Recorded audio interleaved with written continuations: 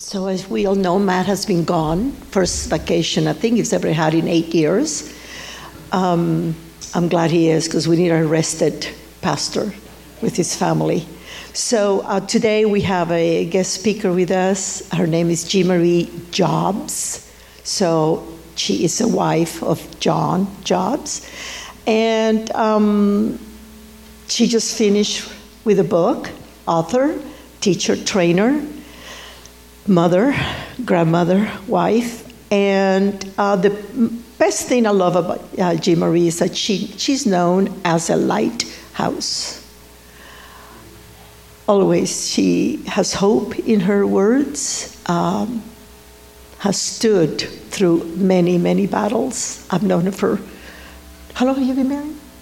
25. Okay, known her for about 25 years. And so without saying anything, you could Google her on Gap Community, so you know all the fancy stuff about her. But today I introduce you to a mighty woman of God and a friend, Jean Marie Jobs.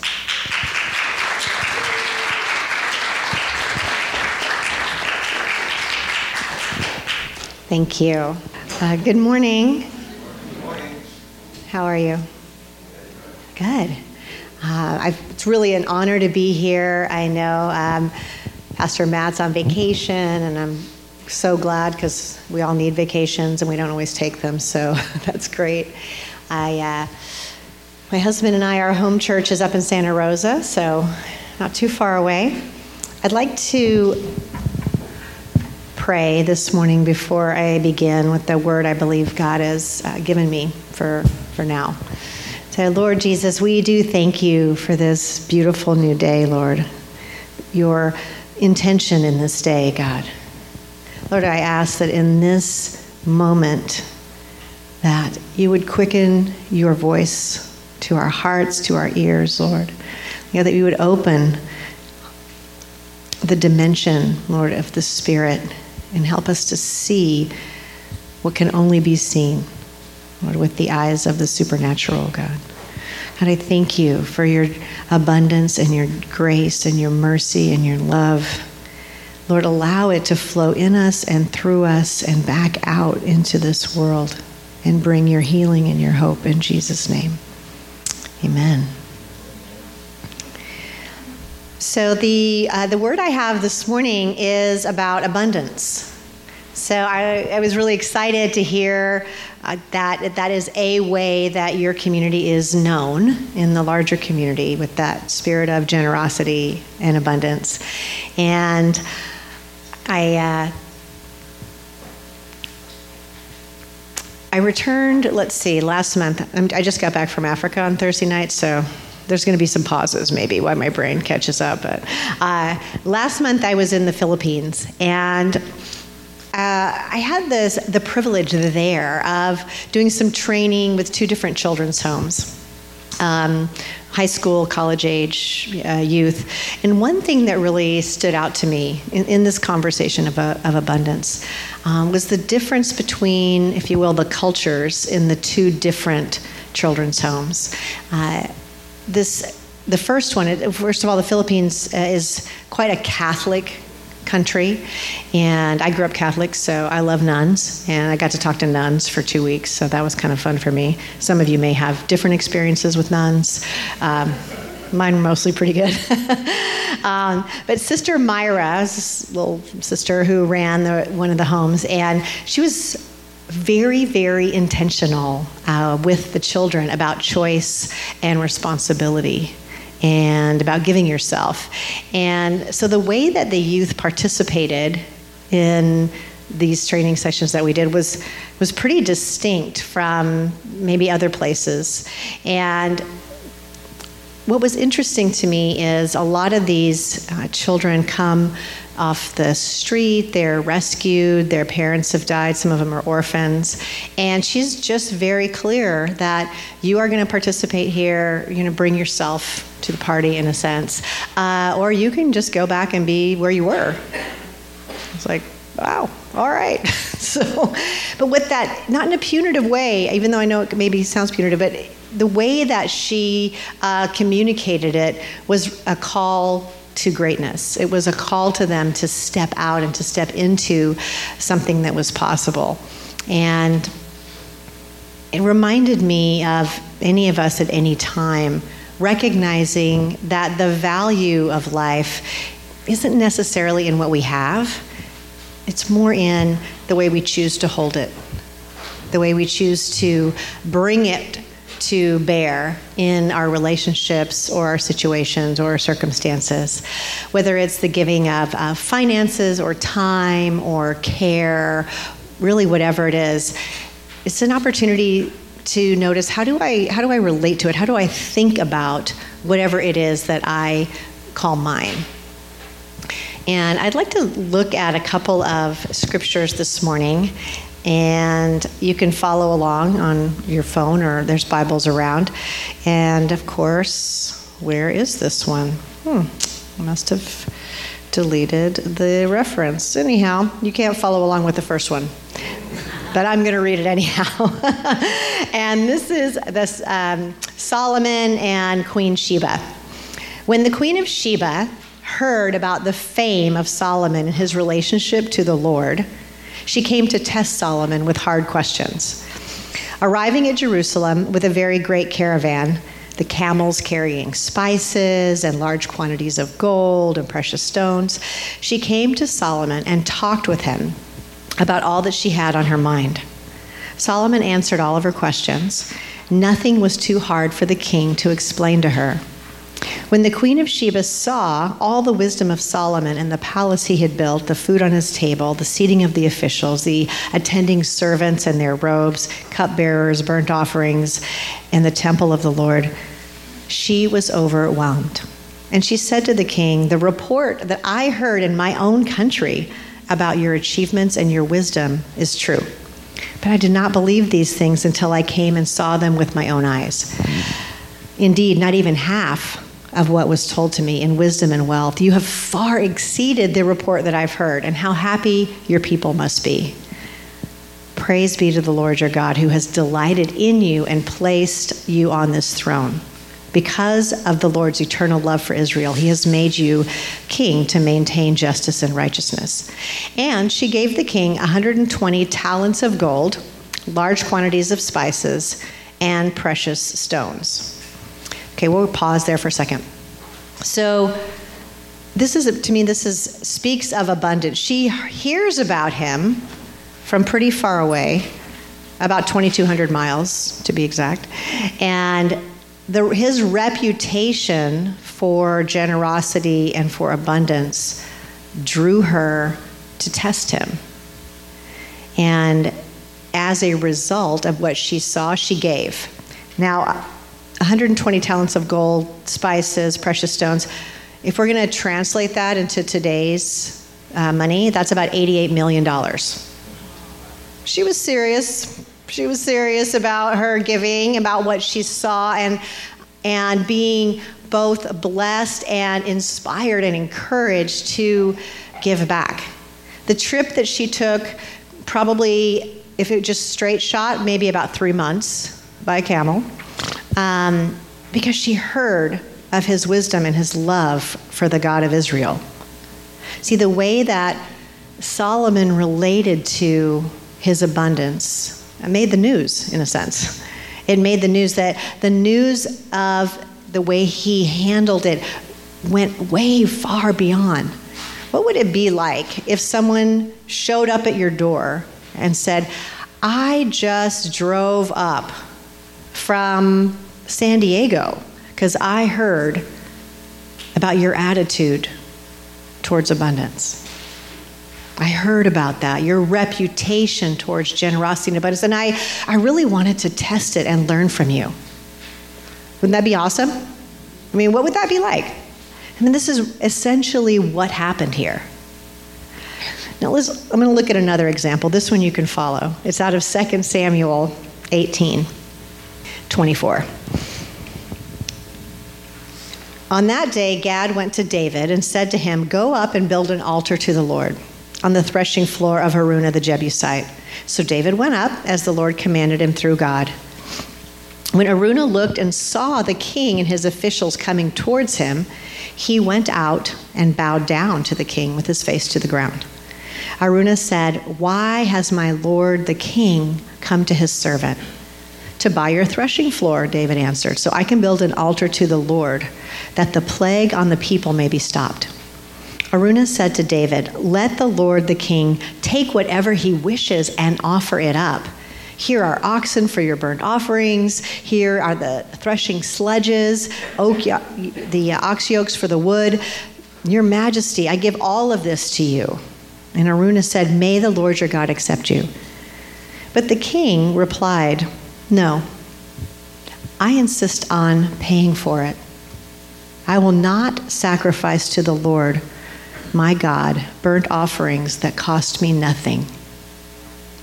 So David paid him 50 pieces of silver for the threshing floor and the oxen. Isn't that so interesting? Now, David's the king. So by rights, he could have just taken what was offered. That wouldn't have been unusual. That wouldn't have been out of the norm. But David is offered something for free, but see, as an expression of his own heart towards God, he wants to pay for it. He sees the value of his own investment as part of his offering to the Lord, like a sign of honor. Now, I would say, generally speaking, in our culture, we tend to give out of convenience. Yes or no? Talk to me, people. We tend to give out of convenience instead of an expression of honor or of sacrifice. So just ask yourself, how would you like someone to give to you? What would bless you? How would you like someone to be with you? Would you like them to give out of duty? Out of something that doesn't really matter to them? Something they're not going to miss? When I was in Zambia last week, I was with a bunch of young children, maybe grade school, high school age. And at one point, we were in this little village, and there was a soccer game about to start. And so the kids invited the team to come watch the soccer game. It's a big deal. And so we're walking down this alley, and I'm following these two young boys that I believe were brothers. And I noticed as I was walking with them that they only had one pair of shoes between them, and one had on the left and the other had on the right. Seriously.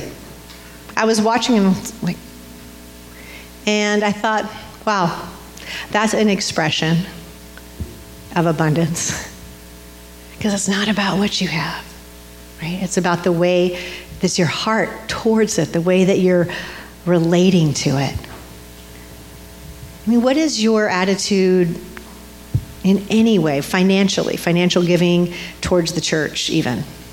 Does it seem like, leaving a tip at a restaurant? That was pretty good. That sermon, let me just drop that in. Or do you have more of an investment mindset? Like, hey, we're part of a team. We are building something together. We're invested. We're creating something as a community. Most people don't really like to talk about finances. And I promise I didn't come to talk about finances, but it's just in the mix here with this conversation. When I was talking to Sister Myra, she was telling me that at the particular home we were at, which was kind of large, that when the nuns retire, they still live at the home. They just don't do their regular jobs anymore. Some of them get older, they don't do their regular jobs. And she says, but you know what they have is the ministry of presence. I said, tell me about that. She said, yeah, they and I saw so many of these beautiful older nuns just kind of walking through the halls, and they'd wander in when we were doing things with the kids and just love on them and talk to them. And I thought, that is such a beautiful and abundant expression. The ministry of presence. Now, can you even imagine having a ministry of presence with a stingy attitude? With a resistant or hard-hearted attitude wouldn't really work out very well. Because, see, abundance is a spiritual state. It's not a physical one. It can get translated, but really it's an attitude. It's the way that we relate to, think about what we have, and our authority in Him. I'm going to say that abundance is in your spiritual DNA.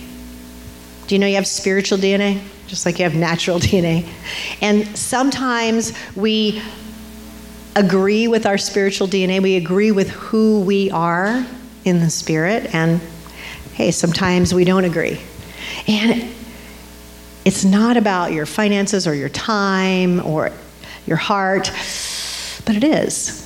Because the way that we invest our time, the way that we spend our finances, are direct reflections of our heart towards God and others, whether we like it or not, whether it's uncomfortable to talk about or not. Now, maybe you do give of your time and resource. Sounds like a lot of people do, which is awesome. And yet, are living in disobedience in some area from what you know God is calling you to. Consider the words of the prophet Samuel in 1 Samuel 15:22. What is more pleasing to the Lord, your burnt offerings and sacrifices, or your obedience to His voice? Listen, obedience is better than sacrifice, and submission is better than offering the fat of rams. This is not an either-or conversation. This is an and, generous and obedient.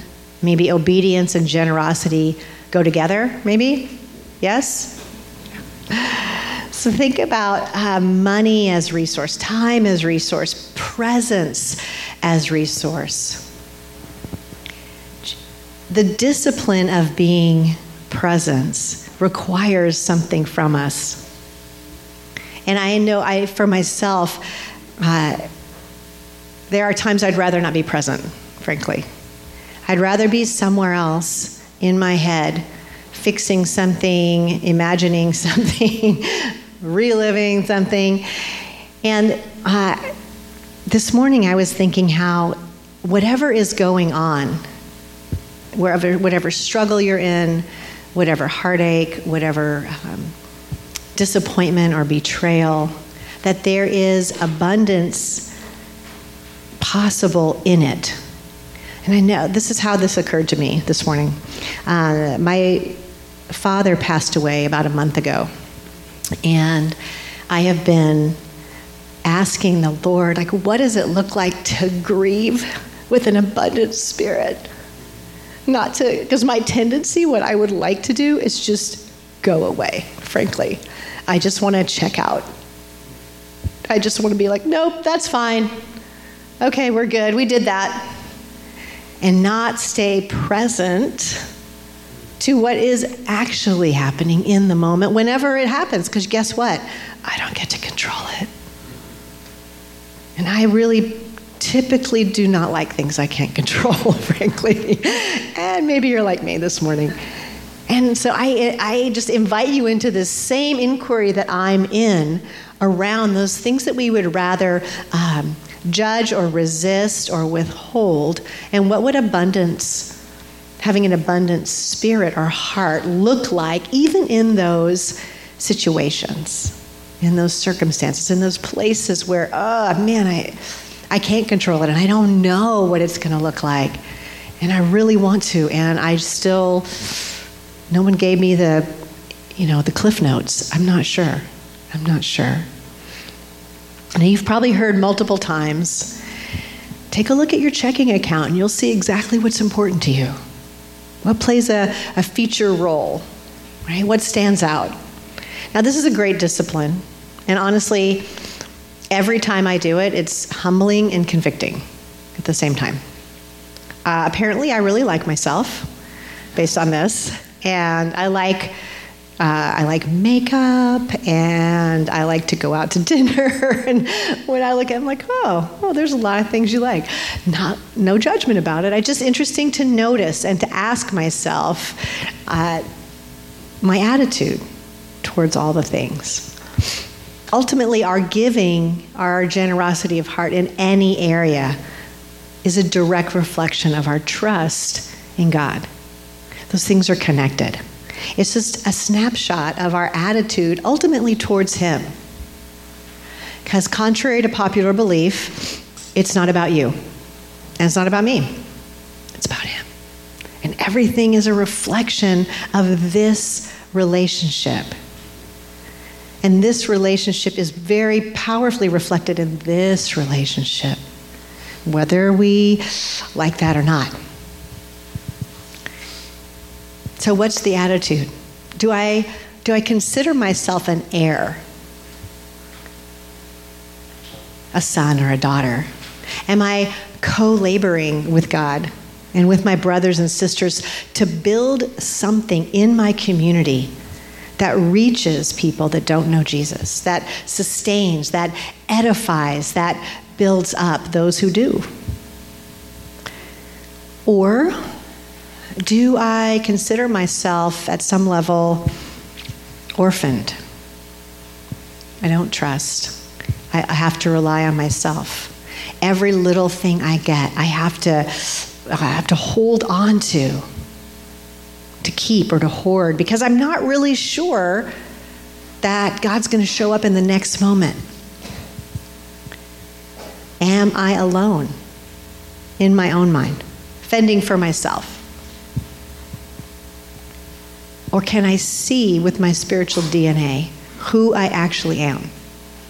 Do I have the willingness, the eyes, the trust to see that? It's all our attitude, all attitude of heart. Do I live into the authority I have as a son or a daughter of the King, which is an abundant attitude that brings abundance with it? Or not? Proverbs 11:24 and 25 says it this way: give freely and become more wealthy. Be stingy and lose everything. The generous will prosper, and those who refresh others will themselves be refreshed. I invite you this morning just to ask yourself the question, where am I holding back in my life? Where is it? In what area is God calling me to give, to be generous, but maybe I talk myself out of it with conversations about what's reasonable or justifications or things that I'm doing or not doing. And this is not about money. This is about your attitude. This is about care. Maybe the area you're holding back is the willingness to forgive, to extend forgiveness, to extend grace. Ask yourself this morning, God, show me. Let Him speak to you this morning. We serve a God that speaks to us, yes? Let Him speak to you this morning. Be willing to hear whatever specifically He might have to say to you about attitude and about abundance. 2 Corinthians 9:6-15 says, remember this, a farmer who plants only a few seeds will get a small crop, but the one who plants generously will get a generous crop. You must each decide in your own heart now how much to give. And don't give reluctantly or in response to pressure, for God loves a person who gives cheerfully. And God will generously provide all you need. And then you will always have everything you need and plenty left over to share with others. As the scriptures say, they share freely and give generously to the poor. Their good deeds will be remembered forever. For God is the one who provides seed for the farmer and then bread to eat. In the same way, He will provide and increase your resources and then produce a great harvest of generosity in you. Yes, you will be enriched in every way so that you can always be generous. And when we take your gifts to those who need them, they will thank God. So 2 good things result from this ministry of giving. The needs of the believers in Jerusalem will be met, and they will joyfully express their thanks to God. As a result of your ministry, they will give glory to God. For your generosity to them and to all believers will prove that you are obedient to the good news of Christ. And they will pray for you with deep affection because of the overflowing grace God has given to you. Thank God for this gift, too wonderful for words. This is discipleship. Right? This is sonship. This is daughtership or daughterhood, where you say it. And it's a continual opportunity in the moment to ask yourself, where am I resisting, or where might I be withholding? It could be with some truth that God has given you to share. It could be with an encouragement. It could be in any way. In any way. How often do you hold back something you have to say because you're afraid of how it might look or how you might look? Oh, I don't want to look weak. Oh, I don't want to appear maybe judgmental. Oh, I don't want to da-da-da-da-da. But you know that there's a prompting, and you know that God is inviting you to take a step, right? To take a step out in faith. It's an attitude, right? An attitude of abundance. Do you have the generosity of spirit to give out of the reality of God's abundance? Of his perspective, of his reality. Not yours, not mine, but his. Jesus did. Jesus did. Jesus was here and at the same time was looking at life through the spiritual dimension. Because he only did what he heard the Father say, yeah? So every act was an act of generosity. Every act was an act of abundance, because that is the nature of God. So on the night he was betrayed, notice what happened. He gave. On the night he was betrayed, he gave. He gave the cup, he gave the bread, his body and blood, abundant and generous. Now, I was reading this and I thought, if I knew I was about to be betrayed, killed, my best friends were going to pretend they didn't even know me, I might opt for some me time, really. I might just opt for, I don't know, a little self-care, maybe massage, just some quiet time, get me away from these people who are all about to betray me. I don't know that I would be so willing naturally to be that generous. Really. I would, in my own scarcity, would want something just to, okay, I got to help me cope with all this betrayal that's about to come my way and all this suffering. But see, God's economy is so different from ours. It's so different. Sometimes we think, oh, if I give anything, I'll be left with less or nothing. And if I give everything, well, I'm left out. But God's like, no. You got it backwards. Give it all, and it all will be given. Because God's economy is so through the looking glass compared to ours. See, Jesus knew what was coming, and he gave. He gave of his time, he gave of his presence, and ultimately his very life. And he asked us to remember him in this act that we call communion, right? This coming together, this participative act that acknowledges his generosity and his heart for us, his sacrificial love. We commune with him in the partaking of the bread and the cup. Now this morning, as we prepare to receive and partake, we break bread. We break bread in remembrance of Jesus, who offered his body up as a living sacrifice. And we have the cup in remembrance of the blood of this new covenant. This new covenant that got rid of this idea that you have to perform and check boxes. This new covenant that invites us into a new type of relationship that is so generous and abundant that we get to commune with God Himself. We practice open table here, so as we break this bread, this is easier when you're not holding a mic, I think. Okay. As we break this bread and drink this cup, we proclaim His death and resurrection until He comes again.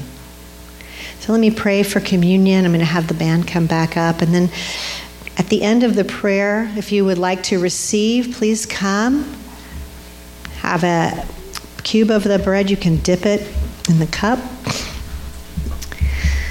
Lord Jesus, we do thank You and acknowledge You for Your generous heart towards us, Lord.